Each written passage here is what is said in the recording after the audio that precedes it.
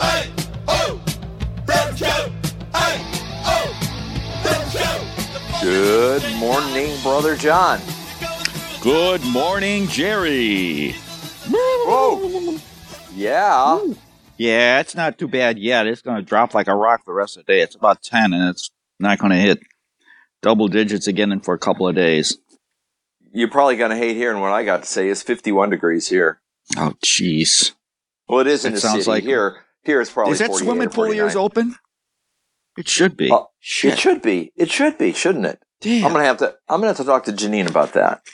Yeah. Yeah. Oh, wow. I liked it in the summer when it's open. I used to park out by the pool and do the show because Oh, yeah. But I miss it. I'll be honest with you. And it's been dreary here, even if it is quite a bit warmer than it is there. But anyway, here we are. What are you wearing, buddy? What are you wearing? I'm wearing Clark Street. Okay, I got the blue. The blue. like I'm wearing the blue. Sky, yeah. I love this thing. It's just great. It's so soft too. Jeez. Everybody knows where to get them. There's a shirt. Yeah, there is a shirt. Yeah. Shirts, you know where to get them. shirt.bro.show. And we're going to have a segment next week with Dr. Yang, the urologist. He and I will take your questions on a new segment that we may only do once. We'll see how it goes. It's called Ask a Eunuch. So, yeah, you can just go to the address, eunuch.bro.show, and you'll run into a form, and you can ask your question. And then we will field these questions on the show, and we take questions about relationships, because I'm uniquely qualified to talk about relationships, because I don't have a dog in that hunt. Not only because I'm married, but we all know the reason. Okay. Secondly, I can offer no input on this. I'm sorry. Secondly, we also take questions on people who have undergone chemical or physical castration, temporary or permanent. Ooh. And virtually everyone who has, a decent, a respectable prostate cancer gets at least some of that, right, John? They get right. a shot. I'm going to be the first one to ask a question next week because I want to find out how this thing about temporary castration. That's intriguing. Well, that's what you underwent, buddy. They give you a shot. It lasts 6 months. That's castration. You are stretching the term castration because then you're telling me everybody who's got prostate cancer has been treated as had been temporarily castrated. And listen, if I have been, I'll shout it to the world. I'll let it'll be a newsworthy item. Why is that worthy of note? Tune in next week and find out. There's a very, very good reason that I'm considering it as castration. You'll see. See, everybody's intrigued now. And no, I'm not doing a castration T-shirt. I'm not doing a eunuch T-shirt yet. I'm going to do my research. Okay, you do your research. Meantime, between time, we got inspired this week to do a show. And what was a really big show? It is. And John, I'm going to ask you to tell me in 3 sounds, what was the inspiration? He's everywhere. He's everywhere. Chicken Man. That's it. The Chicken Man. Chicken Man, the man who played Chicken Man, invented him, I should say, passed away. Yes. Dick Orkin. And what did this do to us? Well, what it did is it made a significant difference in my life because I lived every day in Vietnam knowing the next morning I could hear the Chicken Man. It was my inspiration. It was what kept me going. Right. So that's just one man's opinion. Well, I felt very similar feelings toward Chicken Man. I loved listening to him, and the day was right if I got to hear that mark, mark, mark, mark. Oh, you do a pretty good job. This inspired us to do a show on animals. Animals in sports, animals in film, and animals, the way we see it, in the most current of current events, the life of our president. Oh, boy, that was good. That felt good to say. Yep. All right. I'll tell you, as we take a look at the year end, we can, you're going to run into a lot of people that'll give you your your best movies, your worst movies, the most memorable events, the most significant events, all this and that. And we just kind of plowed through all that and got down to something a little bit different, and took a look and saw that animals are interacting more and more in sports, in our lives. In fact, it's important. People quite often don't realize how important it is for us to be able to, as humans, favorably, positively react with nature, plants, animals, etc. So what I did was I decided to do a segment. We're going to do a segment on baseball and animals. And the fact is that quite often, you know, they've had a positive impact on the sport, and quite often they don't get any respect. And I like to, it's like they're Rodney Dangerfield all over again. It is so bad. It is bad. And, you know, as I look back on living in Chicago here, I look back when some of this disrespect starts, and I immediately think of the Billy Goat. And the fact is that goat has been maligned, has been considered a curse. Mm. And let's take a look at the incident itself, and let's see how bad was the goat, and where the goat was kind of left in the lurch. Could have been very positive. This whole thing of curse could have been avoided. Yeah, but a lot of people don't know about the curse. Little common sense. Well, the curse takes place in 1945 when the Cubs are in the World Series, playing the Detroit Tigers. They've won. I think they've won 2 out of 3 games, so they're in a pretty good position coming home. And the owner of the Billy Goat Tavern decides that he is going to bring his goat with him to the ballpark, and he has a ticket for the goat. And here's the first point of disrespect.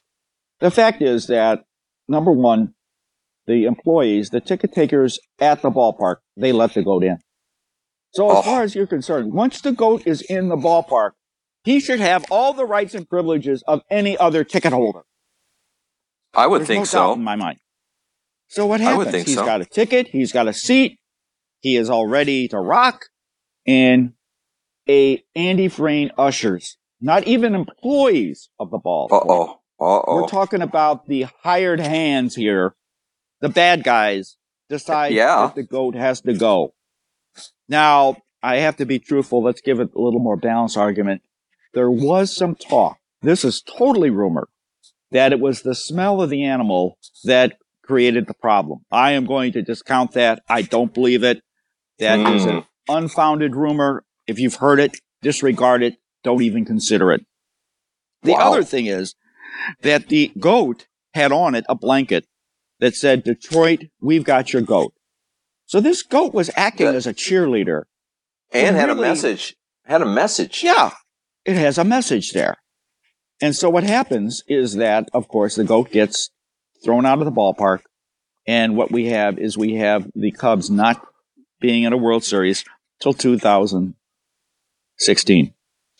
Wow. So the point being here. How many years are we talking about? Almost. How many years is that, John? It's like 50. It's 50 plus years. Wow. You know, I don't know. I don't have my calculator with me. But it's way too long. 50 plus years. So the fact is that I don't want to go into all the details of what happened after that, but in the fact the goat should have been respected throughout the whole exercise when they had plenty of chances. You know what it boils down to? It's how do you get rid of a curse? What goat lives matter? How do you get rid of a curse? You win. You win. That's all there is to it. Embrace the curse. Say, yes, there is a curse. We know. And rather than getting so rejecting the curse and saying it doesn't exist and getting tension, say, yes, there is a curse and we know what to do. And that's finally what happened. They figured it out. Wow. It only took 50 some odd years. Yeah. What they were doing is they were bringing a goat back to the ballpark and reversing the curse.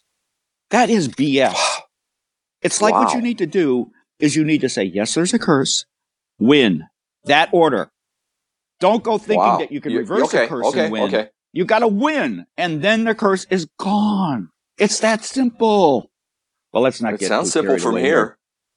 Jeez. Well, it was not that simple for me. It wasn't, was it? No, it wasn't. So since then, we've had a variety of animals interacting. I'm just going to mention a couple of them. A couple of years ago, the St. Louis Cardinals 2011, and this is a very historic World Series for them. There was a squirrel. I actually wrote it. It was a rally squirrel, not a rally cat. A rally squirrel crossed home plate. And everybody, was running after the squirrel, this or that. Leave the squirrel alone. The squirrel has done its work. It's already been a positive influence. So because the Cardinals came back with 2 outs in the 9th inning twice in the 6th and 7th game to win that World Series. And I don't think that the squirrel has gotten enough credit for its work. What it did to inspire. It didn't get any, did it? It got no respect. He got kicked out of the ballpark. No it got kicked out. Well, it basically ran for its life to leave the ballpark. Wow. That's no way to repay a favor, in my opinion. It just said, "Job well done, squirrel. Here's some peanuts." That would have been the right thing to do. Although that would have been. Who knows? Maybe he was allergic to peanuts, but something. Let's not get into nuts. Let's not get into peanuts. We can do that some other time. We can't. Okay? We can't talk about that. You're right. No, That's we can't. That's a forbidden subject, everybody. In my family, my ancestral family, I should point out. Okay, go ahead, John. Sorry. The one you're trying to shake. Okay. Oh, now shake, rattle, and roll. Yep. Bees knees. Now, the thing is, there is a crisis, and Jerry, you've kind of told me a little bit about this, that there is a need for pollen out there, that the pollen count and the pollen that's important for the making of honey is down. So what has happened is that some beehives have been found in ballparks, and what they do is, rather than cultivate and setting up an environment in which these bees can feel comfortable to do what they've been put on the earth to do, and that is to make honey and pollinate, what happens is we shake it up, we get all excited, we shoo the bees away, they're disturbed, they're not allowed to do their work, and again, no respect. It is ridiculous. None. I have actually witnessed that out in Arizona, the way that the umpires, the players, and sometimes the fans get involved in this, and they just need to let go. Just let the bees do their thing. Cultivate an environment. If you want to be positive, proactive, the operations of these ballparks ought to be cultivating a positive environment for bees. Well, yeah, I would think so. And but just factually speaking, if I'm not mistaken, I believe squirrels and bees were here before we were. Is that correct, John? I do believe, and that's one thing that really got me started on this. I was looking through lists, and I came across a list that said animals. Here's a list of the way animals invaded sports venues in 2017. Ooh, that probably set you off. That set you off, didn't it? I mean, come on. It's like, who was here first? The animals or these damn ballparks? The fact is that the animals were here. And what we should be doing is trying to coexist in a favorable way, in a positive environment, with respect to these, so we can interact in a positive way. And guess what? If you do that, you're probably going to your team is going to do better, because you've set up a good environment for winning. Oh, wow. I would think so. Part of winning is working together as a team, right? Yeah, and believe me, rather than treating this as an enemy, consider these animals. The animals on your team. They are on your team. In fact, if you treat them that way, quite often, they will work, and then what you can do is your opponents will not be embracing them, and they're at a severe disadvantage. And we'll get into that in a little while. I would think so. Yeah, okay, so carry on. We've got we got a bat retrieving dogs that have been very helpful, and quite often they are, that they just have not been treated properly. They have, they don't have a union. Well, I mean... Wait a minute. The dog doesn't have a union? Yeah. Well, you're in these Chicago, dogs man. There are no unions down here. Yeah. Well, I think that there ought to be a way that they get some favorable working environment. These animals are just, put out there. This is a weird to carry bats back and forth to the players. Yeah. And I do believe that they ought to be treated a little bit better. It's not a bad, it's not a major thing. What, John? There's a little problem here. I'm sensing some cognitive dissonance. you're kind of a conservative guy, and in general, I had never known that you were so favorable toward unions when people are involved. But now, not people, just animals. very I don't care about excited. people. Okay, now we're getting down Listen, to it. Look. You're honest about it, at least. Animals are in a helpless situation. There's things they can't do for themselves. Those are the ones who need help, not the humans. Forget the humans. Okay. Wow. So that's rough. I have to say, that's rough. So what we've had a few more incidents in 2017. We had a rally cat, and here's another example down in St. Louis, downtown. Animal gets loose in the middle of a ball game with the bases loaded. Javier and Yadier Molina coming up, and the cat is running around, and sure enough, all these park personnel are running around trying to catch the cat to get him out of there, and they finally get the game started. And the first thing that happens after they get the game started, Yadier Molina hits a grand slam home run. What? Yeah. Oh man! It's like the impact of the animal was there. And what are we doing? Oh, by the way, it's like, oh, well, we got a grand slam, but while we're at it, let's just kick that cat out of here. Did the cat get a treat? In fact, did the cat get a treat? Here's what happened. They realized too late. They said, well, wait a minute. That cat, we need that cat. They couldn't find it afterwards. That's what they did. It got scared because it was frightened away. I would be pissed off. I am pissed off, aren't I? I forgot. Oh. Yeah, you are. God, John. You are so crazy. Okay, let's keep going. So, hey, look. Now there's gulls. Yeah, I'm the crazy one. What are you doing? Gulls. These gulls, these birds. He won't stop. Now, I've witnessed gulls in two parks, San Francisco and Chicago. I'm a little bit more familiar with the situation in Chicago.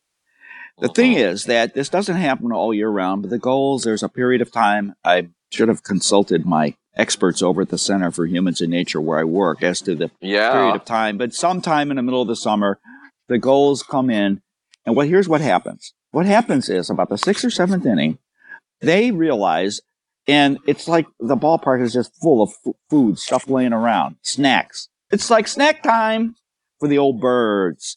So the birds, what they like to do is they got to get themselves strategically located so that they can easily go in and eat the food that's left on the floor or in the stands. So where do they go? They go onto the field. So there's a bunch of birds, a bunch of gulls on the field, and they're just waiting there. And everybody considers them a nuisance. The players consider them a nuisance. And let me get this straight. Hold on. You think they're there for the food, right? Well, I can tell you right now that I do believe that that's what they are. Now, you probably have a different slant on it, and I'm willing to listen. I don't know why I am, but I'm willing to listen. Go ahead. What's your reason?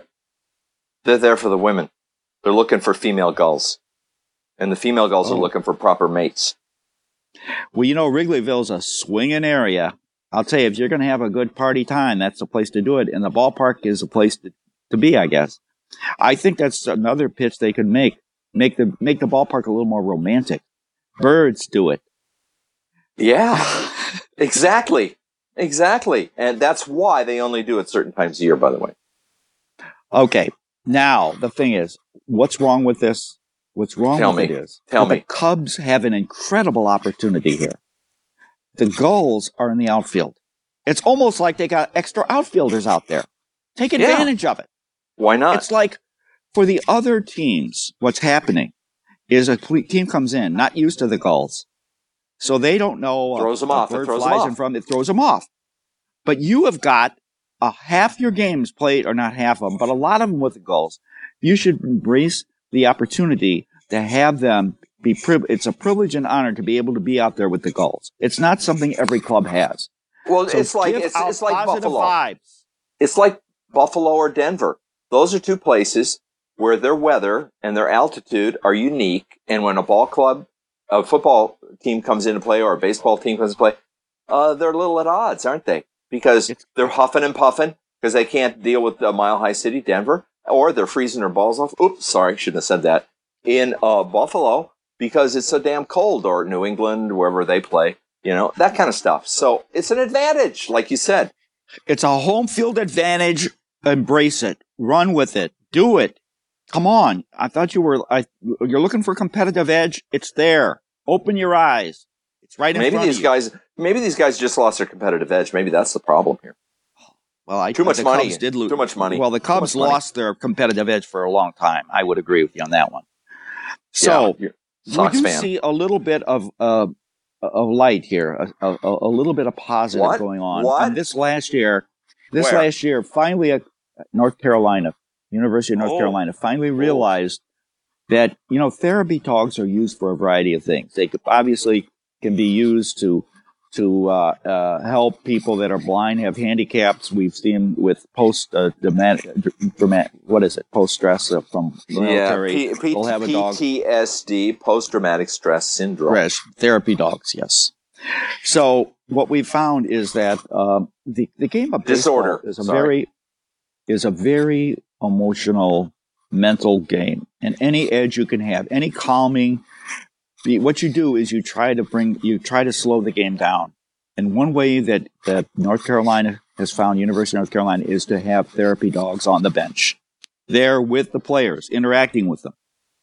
And so that's something I find very positive. I'm hoping that catches on, perhaps is used at a professional level. We have psychologists and psychiatrists right now that are working with the players. It's a fairly new thing. It's been within the last 20 years or so. Let's move on. Let's take it another step. Let's get therapy dogs out there. Therapy goals. Well, that's yours. Even if they are horny. Okay. I've been thinking. That'd be a good job. That's a problem. You've been thinking that is a problem. Yeah, it is. I've been thinking that you in the notes you mentioned the therapy dogs, and I thought, wow, what a good job. I think I'd be a good therapy person. And maybe what therapy dogs do would be a good thing for psychologists to do, because you know what? I don't think psychologists are all that effective as a group. Sorry. I mean, there are some good ones, don't get me wrong. But maybe they just need to cuddle with people and look their faces and stuff. What do you think, John? I could tell you, here's my feeling. My feeling is if you're going to be a part of the therapy solution, I feel that if you're on the opponent's side, you're going to help me a lot. Ooh, okay, let's move on. That was harsh. That was harsh. We're going to finish up with what I consider to be the most misrepresented animal on the planet, particularly in Chicago. Chicago's been known as a murder capital of the U.S. when it's the statistics don't even prove it. I mean, we can look at the stats with murder and see that per capita. But the thing is that one thing that we probably have a better chance of being, and that is the rat capital of the United States. That's a little harder, and I'd say we could be, only because New York rats move around a lot, and it's kind of hard to kind of get a number on the old rats. But that's just sort of what that's kind of been thrown out there. So the thing is that Wrigley Field is fairly old, and we've already talked about the fact it's got a fair amount of food. And there's been a lot of discussion about rats. Some of the opponents have come into Wrigley Field, gone into the visitors' clubhouse and say, it's rat infested. Okay? Ooh. We know that there have been, since they started the renovation a couple of years ago at Wrigley Field, a lot of the residents around the ballpark have felt that that renovation has woken the rats that are at Wrigley, and all of a sudden they're running and going into homes there in Wrigleyville. So we have the residents complaining. Wow. Did you just throw up in your mouth? I have to ask. Did you just throw up in your mouth? No, I'm just drinking coffee. Sorry. I didn't mean to make all that noise. Edit it out if it's that bad. What the hell? You're the producer. Okay, sorry. Go ahead. Rats. Wrigley rats. Wrigley rats. So here's the thing. The thing is that... What's the thing? What's the solution, John? The solution is that where do these rats... They're congregating at the ballpark. Now, the ballpark is a place that serves food. Mm-hmm. So it should be under the same rules and regs as a restaurant. Let's get public health inspectors in there.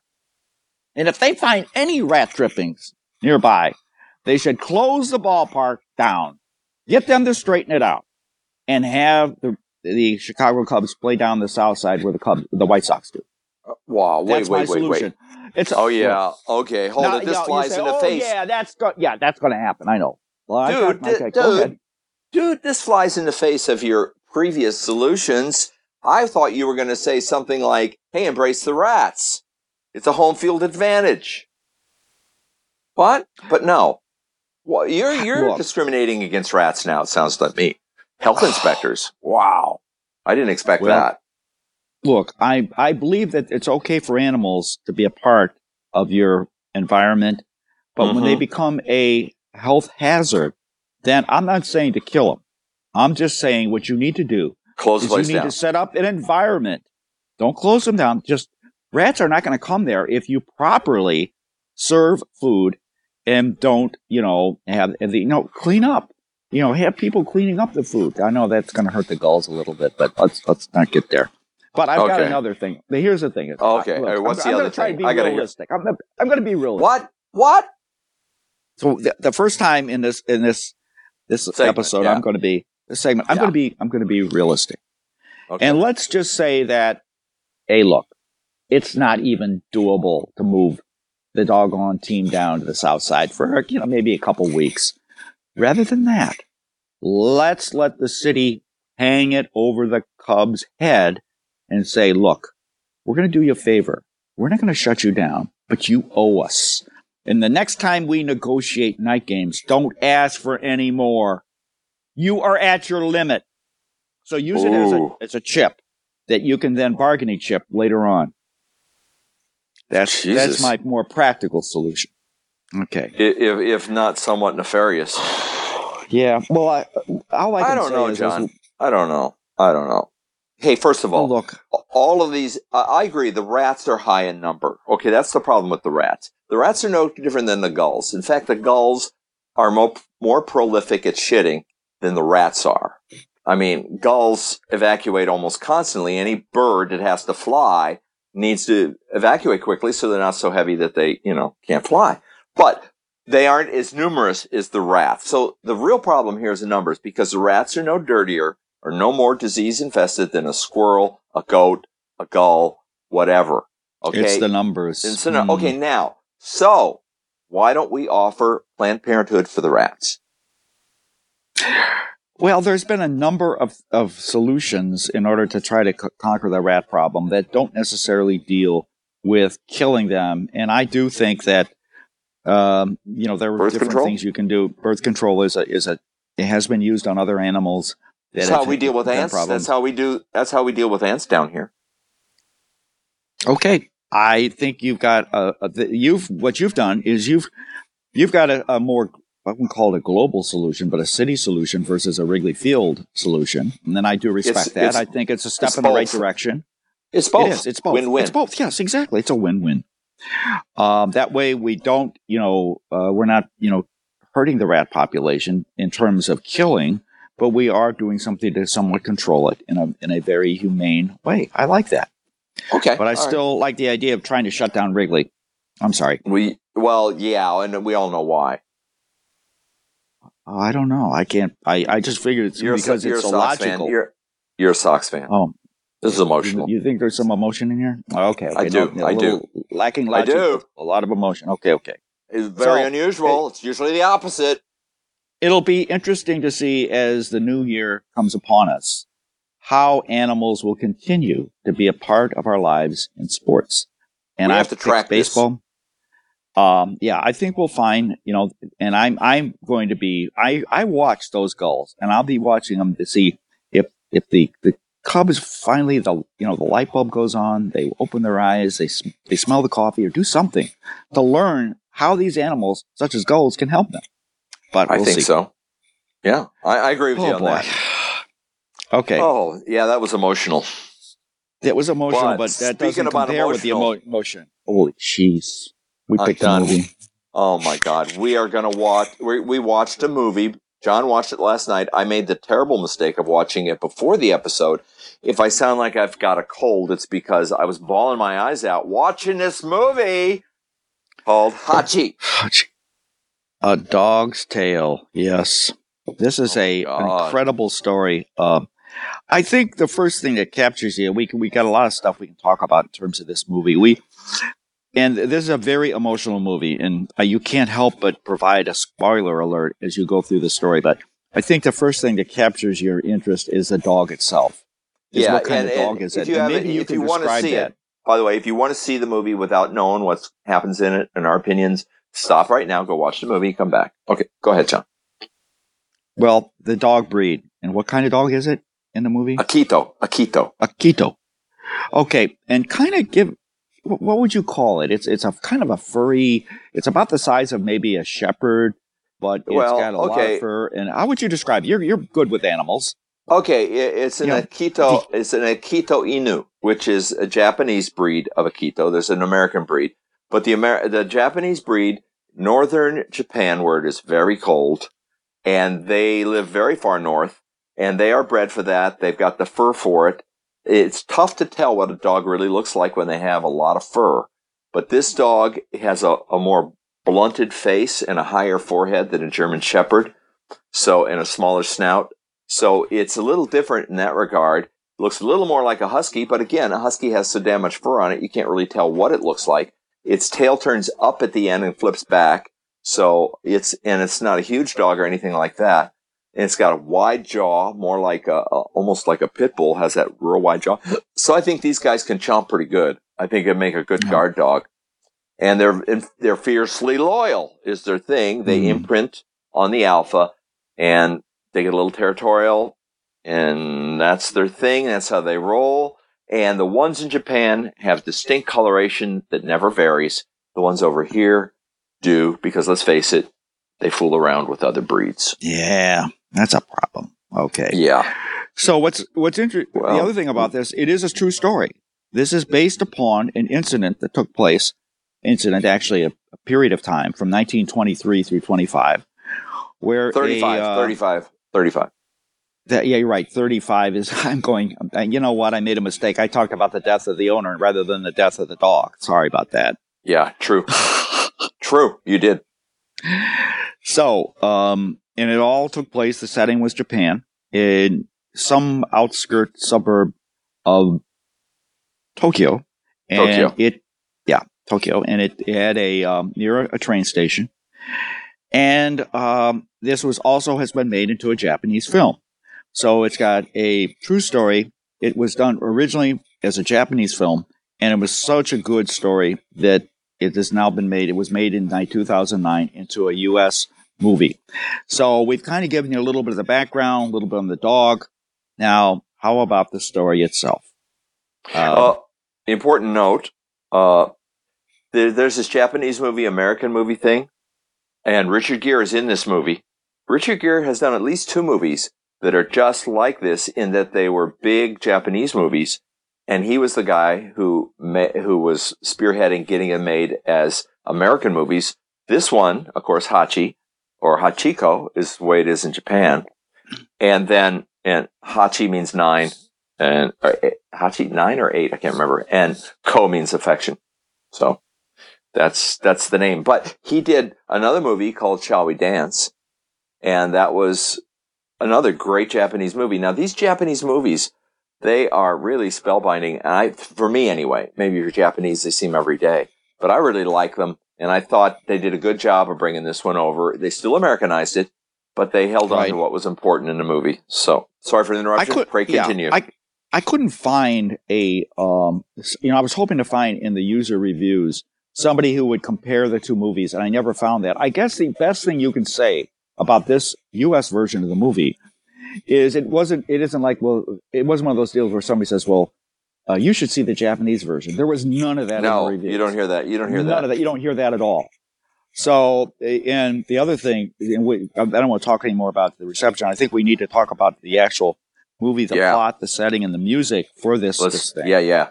And Matt, could you maybe start that off, or you just saw the movie? What the hell? Yeah, just saw the movie. And so the deal with this thing is that in the American version, there's a series of mishaps that occur. The dog is supposed to go from Japan, northern Japan, which is authentic, and instead of going to Tokyo, the dog is going to the U.S., And in the process of transferring the crate that the dog is in, the ticket that actually says where the poor dog is supposed to go gets separated from the crate. And because of that, the poor little dog ends up someplace he's not supposed to be, and no one's going to pick the dog up. The dog's crate falls off of the thing that they move the baggage in and opens, and little doggy gets out, and little doggy's just looking around. Where's my master? Where's my alpha male or female? I'm looking. Richard Gere. Richard Gere arrives, and Richard Gere just immediately, bam, bam, bam. You know, the old Thunderbolt man, he falls in love with his dog upon sight. The dog feels the same way about him. It's a relationship. It happened. And Richard Gere, as most people know, can play extremely mean and rough people, but he can also play extremely tender people. And he's very tender in this thing. He immediately takes to the dog, and you feel it. Thump, thump, thump, thump, thump. Good stuff. It Goes is. home. His wife, Jo Allen, doesn't want the dog. The daughter wants the dog. Richard Gere wants the dog. Mommy say, no dog. Clean up, food, all that stuff. And he does make kind of an effort to actually get rid of the dog, but dog pound? No. Sorry. I think that nobody else will take the dog. Get rid of it. They're looking for its rightful owner, is what they were more interested in. Well, that was a sideline, actually. Yeah. He gave up pretty quickly on that because Jason Alexander, the train master, was kind of an a-hole a little bit and didn't want the dog anywhere around, kept encouraging Richard Gere's character. Was that Milton? Was that his name or some damn thing? Anyway. I forget what it was. He's a professor of music trying to convince him. And he has to take the train every day to go in and work at the city. So, yeah, the dog follows him there. They have a routine they get. And it's really cool. Parker. Dog follows Parker him to is the his train. name. Parker, okay. His last name, though, right? Wilson. Parker Wilson. Parker Wilson. Jesus. I was way off on that. So anyway, he goes to the train station. Hachi follows him. He gets on he's getting on the train. He says, Hachi, go home. I'll see you tonight. So, yeah, Hachi actually takes off. He thinks he's going home, but Hachi's actually panhandling now. He's going to all these shops and getting food, and everybody loves Hachi. It's great.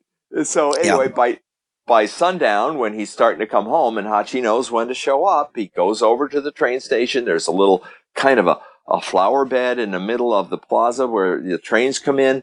And he sits in the flower bed with his chin on the brick wall containing it, and it's cuter than hell, and waits for Richard Gere. Take it, John.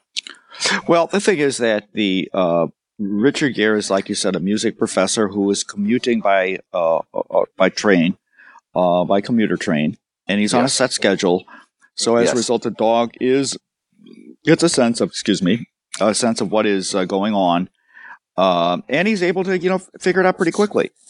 And so this goes on for quite a period of time, and, maybe a year or two, whatever. And, we got to understand that in this movie, there are actually 3 dogs play this dog because it goes from puppy all the way to, Yeah.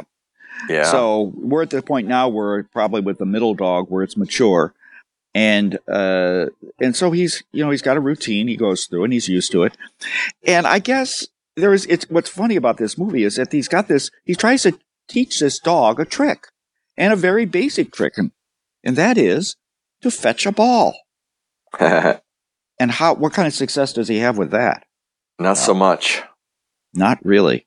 He can't get this damn dog to fetch a ball. I don't care what he does. He gets down on all fours and bites the ball and comes over to him. He tries everything.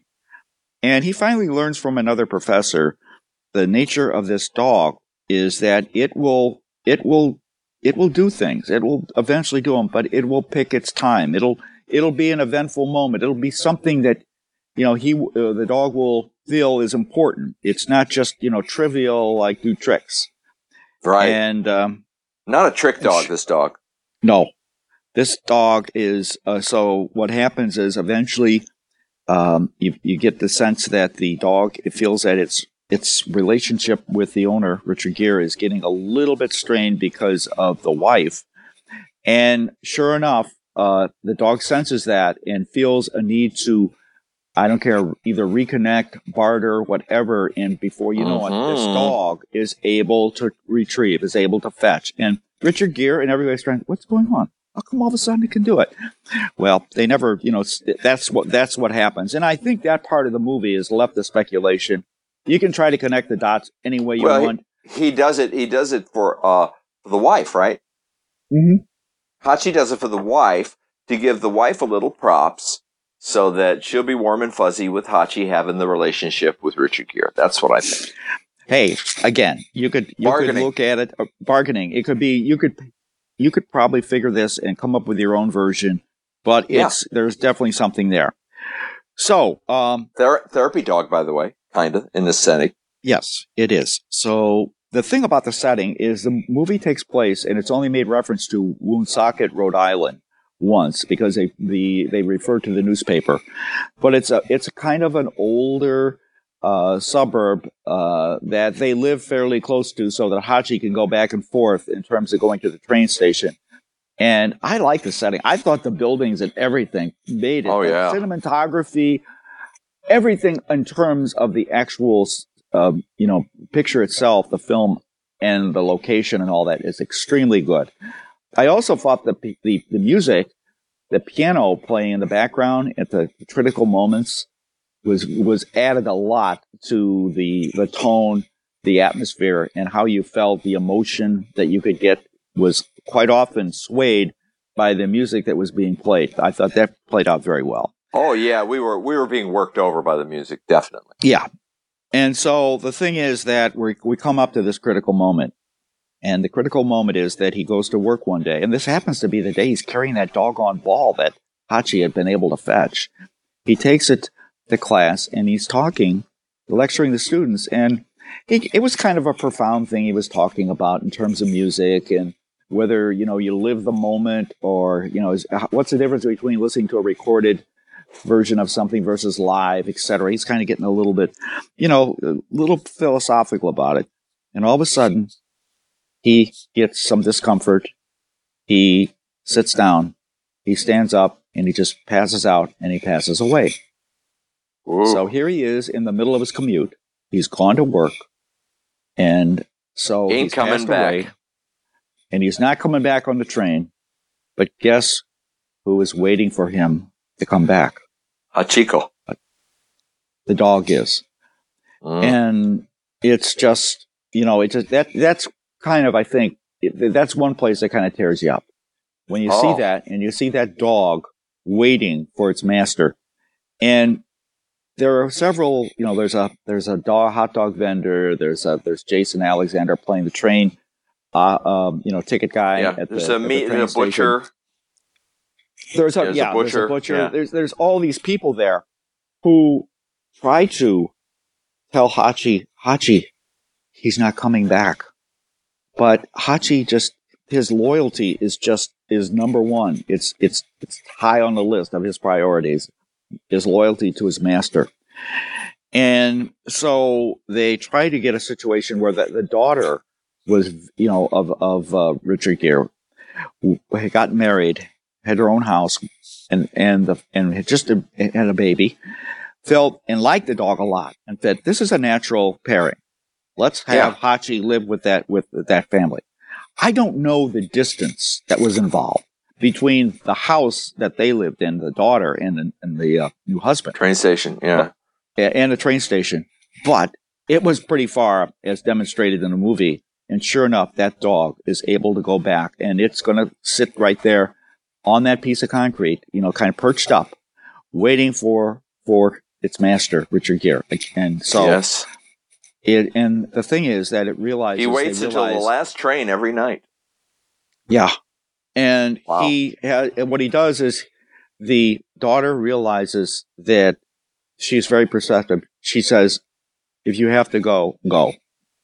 She doesn't try to restrain the dog. So as a result, the dog ends up living in the environment around the train station, finding a place where it can kind of sleep at night. It's fairly, good. And also living off of the land in terms of the people that are there. Scraps. Yeah. The scraps, this and that. And that dog, for a period of 9 years. 9 years. 9 years. 9 years is real. That's the true story. It was embellished in the movie. Oh. And made 10 years because of the 10th anniversary of the death. And this is where the movie. So the fact is that the widow of Richard Gere ends up leaving, and she sells the house. She goes on. We have no idea what she's up to, but she decides that on the 10th anniversary of his death, she's going to come back to the cemetery to visit his grave, and as a result is then subjected to the house. And also, the last thing that she's subjected to is the train station. And I'll tell you, if you haven't cried up to this point, you are guaranteed to cry when she sees Hachi at the 10th anniversary waiting still for the owner, for Richard Gere to come up. And she embraces the dog. And it's just too much. Yeah, I'm getting a little verklempt right now, as a matter of fact. Yeah. Yeah. And, it's so beautiful. It's very beautiful, actually. So Joan Allen does a great job in the movie. And so she embraces the dog, but again realizes there's nothing they can do. That dog is going to stay. That dog is going to be waiting for the owner. And so how long does the dog stay there? They end up having, I think, a third dog, actually play the role. And the dog, the old dog. Yeah. He's lame and all that. He has arthritis. There's a person who does the best acting. These three dogs combined are incredible as you see the third dog and how slow and cautious it is walking around the train station. And then you take a look at it and see its face is kind of haggard. It's gray. It's showing a little bit of its environment because it's obviously not getting groomed as well as it would be. And it shows all of that. And the movie, at the end, it just shows the dog laying its head down right there as it's perched up and just closing its eyes and passing away. And so dreaming. He's dreaming. That's key. Right. Well, he starts dreaming about Richard Gere. Right. And you see, you get a little upside on the end of it, where your senses, you can take, this is another area where you can interpret it. Is this basically a match made in heaven where they reunite? Is this just, memory, you can take it however you work. But the bottom line is they try to put an upswing into to the end of the movie. And they do a good job with that. This is all done in the context of his grandson doing a show and tell about My Hero. And that's how it starts out. That's how it starts out. It starts out, and everybody, and so the kid says, "My hero," and he writes the Hachi down on the board is Hachiko, my grandfather's. Yeah, Hachiko is my grandfather's dog, and the kids all kind of bewildered. Snicker, they snicker. They go, "Oh, dog, funny. This is gonna be real good." Well, by the end of it, they're giving the kid a standing O. It was beautiful. It was a great story. So, great framing. I'll tell you the thing is about this. This movie came out in 2009. I can't put it. I read Wiki and I get a sense that it didn't have a U.S. distribution. It was shown at a Seattle Film Festival in the middle of the year. It seems like it was trying to prime it for the holiday piece. And it's a holiday movie. I read through. It's a holiday movie, but the thing is that I get a disconnect here in terms of some contradiction as to what Wiki says and what I read in all the reviews, because the reviews talk about the fact that they make reference to the fact that it's released in December. So I don't know where this goes. I can just tell you that they released it outside the States. It more than made enough money on the outside. In that regard. The other thing is that you get a sense that it wasn't widely distributed anyway, because if you go to the film reviews, which makes up Rotten Tomatoes, there's not even enough reviews there to offer a database or a population of reviews so that they could do it. But here's what's really strange. You go to the user guide and look at the IMDb reviews, you have to really search hard to find something that isn't a 10. I And I'll know. tell you, and I read through a lot of them. And then I thought, well, I'm going to read to see what they complain about. And here's a good example of what they complained about. Kid says, well, I don't know. They should have kept it all in the 1920s. It's unrealistic. A dog has to be kept on a leash. Not in the 1920s. Not in the 1920s, it didn't. No. The point is that the movie should have been made in a setting of 1920s. Oh, and it wasn't. It was made current. And that's somebody right. complains, well, the movie isn't realistic. No, that's a stretch. That's a stretch and a half. These people are just miserable. They're just miserable already. That's it. Yeah. It did good in box office. It got great reviews. Richard, this is a small movie, but it's well done. It's the production values, like I said, are incredibly good. You feel very, very good about the quality of the film and the story, the acting. Richard Gere read the story and he said, I just had to do it. I didn't have any choice. Of course not. Yeah. That's because he's Richard Gere. You know, he's the man. I think if you want to take something out as we conclude this section, you take something out, it's the strength of loyalty is what we can learn. And we can learn this as human beings. We quite often undervalue and underestimate the emotional strength of loyalty and how important that can be in our lives. And some people consider it a weakness. Yes. In a business setting, you're being too emotional. So depending upon let's move on. We got a bid here to sell the company. Wake up, smell. Whatever. But I think that as you take a look at your relationships, whether it's business or personal, it's important to never underestimate the importance of loyalty and how it can play in your life. And I myself personally feel that it was important for me as my wife was sick. I thought our bond became stronger as a marriage or as a couple because of the way that I was committed to helping her, and she sensed it. And I think that went a long way to making the final years of her life and our life together very strong and very positive. Despite the circumstances. And it's amazing as I look back, I can think of one other thing personal that happened with me this was where I would, my wife had a appointment downtown. Marge had an appointment down the Loop 2 or 3 times a month at a certain time. It was about 1:30 or 2 o'clock. The appointment was located about 3 blocks from where I worked. And I don't know why, but I would a lot of times would just go over just to see her get off the elevator when she got done with her appointment, just to say hi, to kiss her, to go maybe to the most we would do is go to lunch, maybe help her get a cab as she's trying to go home. But I don't know why, but I did it. And I didn't always get the best reception when I did it. She had, but the fact is I don't know why. And I thought about that as I was watching this movie a second time. I said, in some ways, I kind of did a little bit of this. I was like Hachi. And I don't know what made me do that. It was part of of my relationship with my wife. I maybe saw her that morning, but if I had an opportunity to see her again 4 hours later, I was going to do it. So that kind of gives you an example.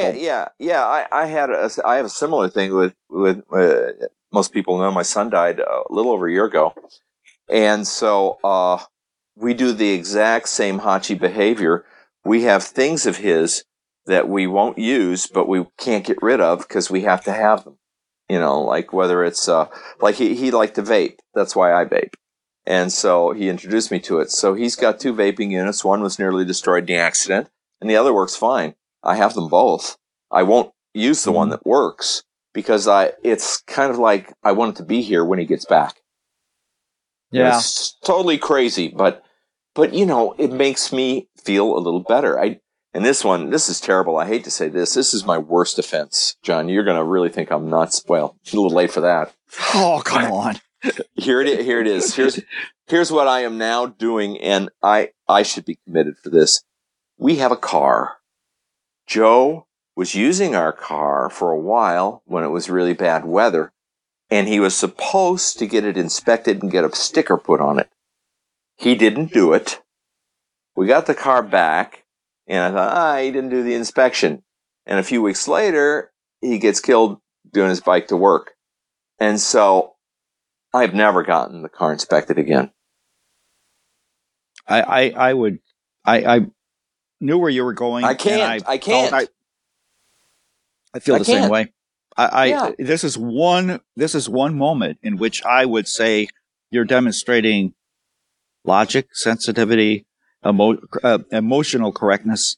I don't care what you call it, but I would hardly call it crazy.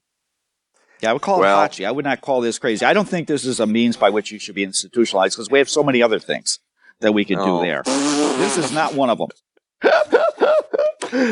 Okay. I can't do it. I can't do it. I tried to. I can't do it. Yeah. Oh, well, anyways, moving on. Okay, we're going to wrap this puppy up with our final segment. And as we mentioned before, it has to do with presidential pets. Yeah. And the thing is that, and here's the thing, and I kind of thought about this. I said, every president has some sort of pet. And then I thought about it. I said, well, what's President Trump's pet? What does he have? A dog, a cat, whatever? And then I thought, well, they're called cabinet members. Sorry, couldn't resist. Oh, so I thought about this and said, possum. We know that. I'm a wily old possum. Sorry. Oh gosh. Yeah, I was channeling Kate McKinnon there. Then I felt, well, this could be newsworthy, and then I went and got on the internet and realized this story had been beat to death. The fact that the president didn't have it and the reasons why, and we'll talk a little bit about that. But the idea, so I thought, well, I better make sure. How am I going to find out whether he has a pet or not? Well, I didn't have to go very far. When you wiki Trump presidential pet or something, and you find out, you can easily see 6 or 7 stories about the fact that everybody's kind of quizzing and wondering, well, the thing is that, he hadn't gotten a pet. He doesn't have a pet. And so what I'd like to do is talk a little bit about the tradition of White House pets. And, this goes back to number one president, G.W. Yeah.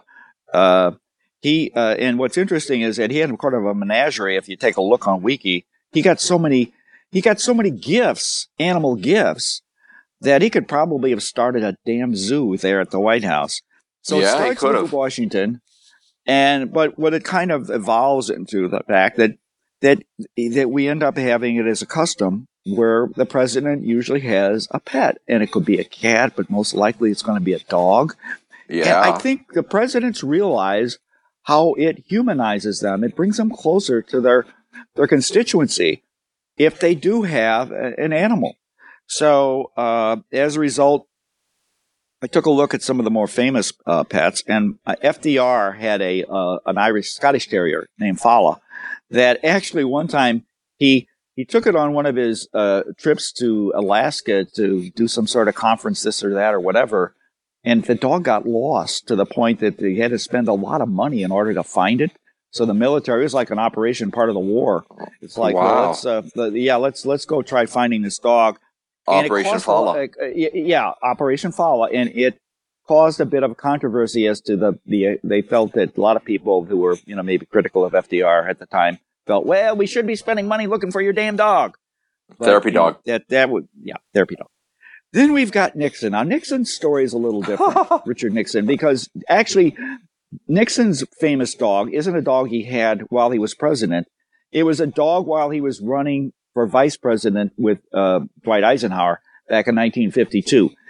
And you might find this hard to believe, but Richard Nixon was actually back in 1952 accused of having a slush fund and improperly using the funds. Now, I know that's a stretch. Hard to believe. It's very hard to believe. So he didn't get. This isn't like it was. It was a question of, as they were approaching, the election back in 52. There was some concern about maybe he was, poison to the ticket of Nixon and Ike. So Nixon felt the need to do a press conference to go over it. And what he did is he discussed it and the fact that he felt that he was okay, doing okay. And he said, by the way, there is one gift I will never give back. And that is our family dog, Checkers. And I'll tell you, once he said that, he was off the hook. He was off the hook. He was running with Ike, and it was fine. So what you're saying here is that these animals are very powerful in terms of perceptions and the ability to manipulate. I mean, influence people's perceptions.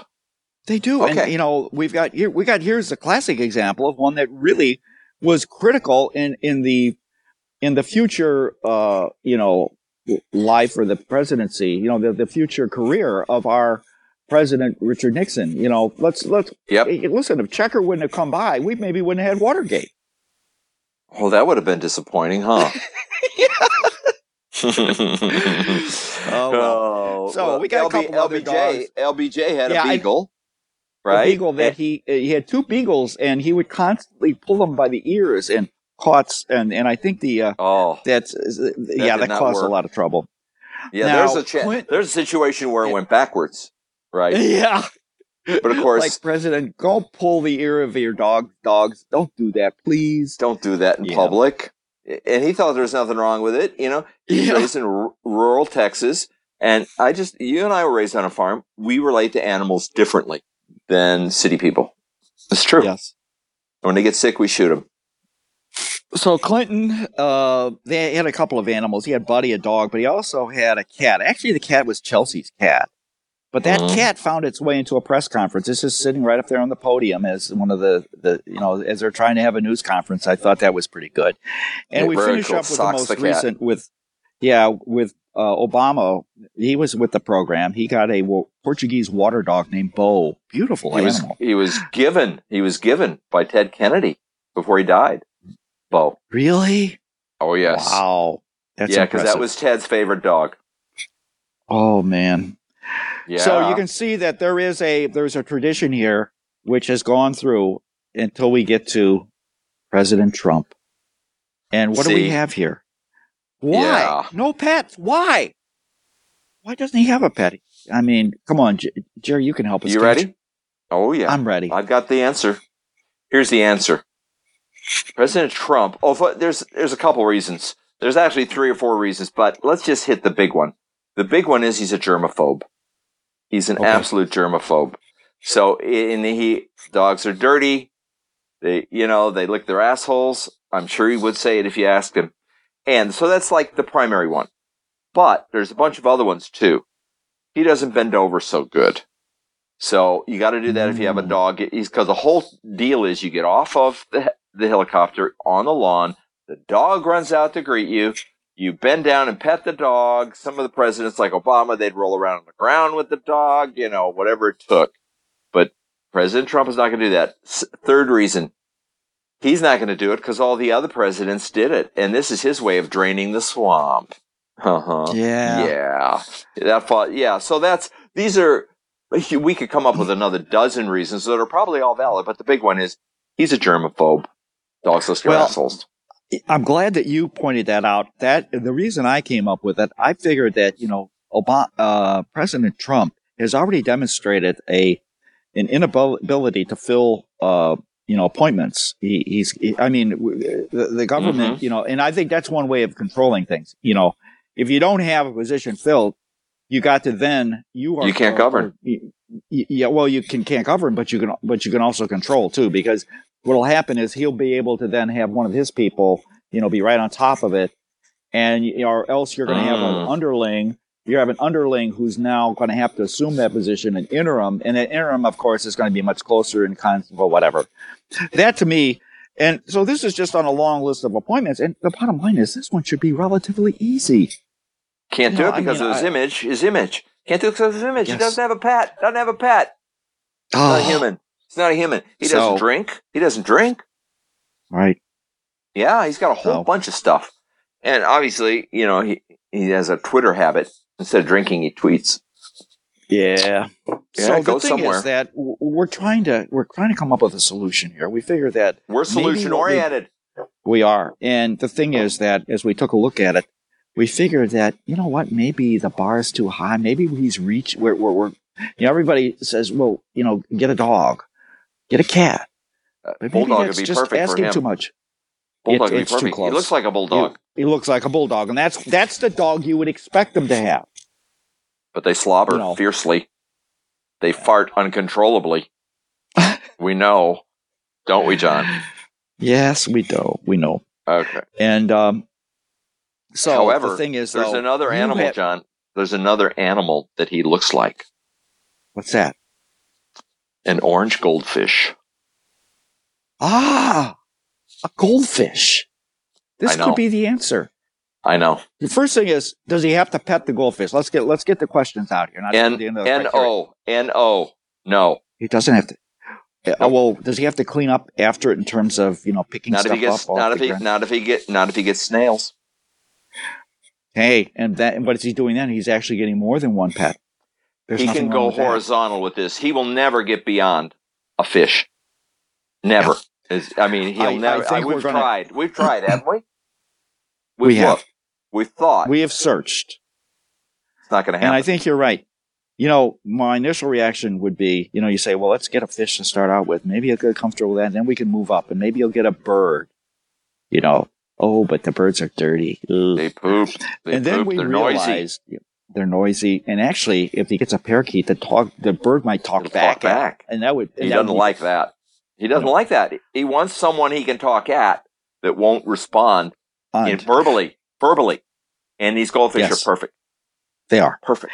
And I think you're right. If there's a way that he could, it's a horizontal thing. He might start out with a one goldfish in a bowl with a snail. And if he works out well with that, he can eventually get an aquarium and get a few more fish and snail, etc. Yeah, it might keep him off Twitter. Keep him off Twitter. It'll give him a positive image. Well, the president, he's human. The appointments, he's got fish. International relations will change. It might give him the momentum he needs to make. He makes one appointment, and it might give him the momentum to make other ones. Think about it, John. This is an appointment. This is like an appointment. It is, but think about selecting. Yeah, it's another appointment he needs to make. But think about it this way. He can't relate to normal leaders of democracies. We know this. The English prime minister, not so much. The Queen, forget it. Angela Merkel down in Germany, no. He wouldn't even shake her hand. He just can't. They can't relate because they have nothing to relate about. However, if he had a goldfish, suddenly they can ask him about his goldfish. Now they have something to talk about. But otherwise, it's going to be dictators because those guys he can relate to. So we need this. We need this badly. We should have a petition. They're trying to get him impeached. More importantly, let's get him a goldfish. I agree. Okay. I think it's much more practical. I think that the impeachment's a long exercise. This one should be done relatively quick. I would like to think that the president could relate to the goldfish relatively soon. It wouldn't take that much time. He wouldn't have to, wouldn't have to embrace the bowl or a fish bowl or anything. He could just kind of look at it pensively. And tap it if he wants. Give him food so he controls him. He likes control. Yeah. Ooh. Yeah, so, and he can make it very. You can't give him too much. You can't give him too little. I was doing a little Trump there. Yeah. Good. Yeah, he would like all this. It's right in his sweet spot. This is waiting for him. He could do this January 2nd, be the greatest president ever. It's a step in the right direction, and boy, he needs one. I think so. So here we did. We've done John, it again. We did it. We did it. We got a solution. I think it's been I think we've touched a lot of bases with respect to animals. I think it was a lot of good stuff. We got so much done this morning, and it's only 10 to 9. I feel like if I fuck off the rest of the day, no problem, because we really changed the world in the last hour and 15 minutes. Well, you know what the first thing I'm going to do when we get off the air? Let's hear it. I'm going to turn up the damn heat. Oh, it's true. You're freezing your... Jeez. Well, I was going to say balls off, but I shouldn't say that. You're freezing your whatevers. Yeah. Actually, I can say that about you. Kind of. Okay, well, listen. I think we've done it. And we have. So I'll be talking tomorrow. All right. Adios. Hey, bye-bye.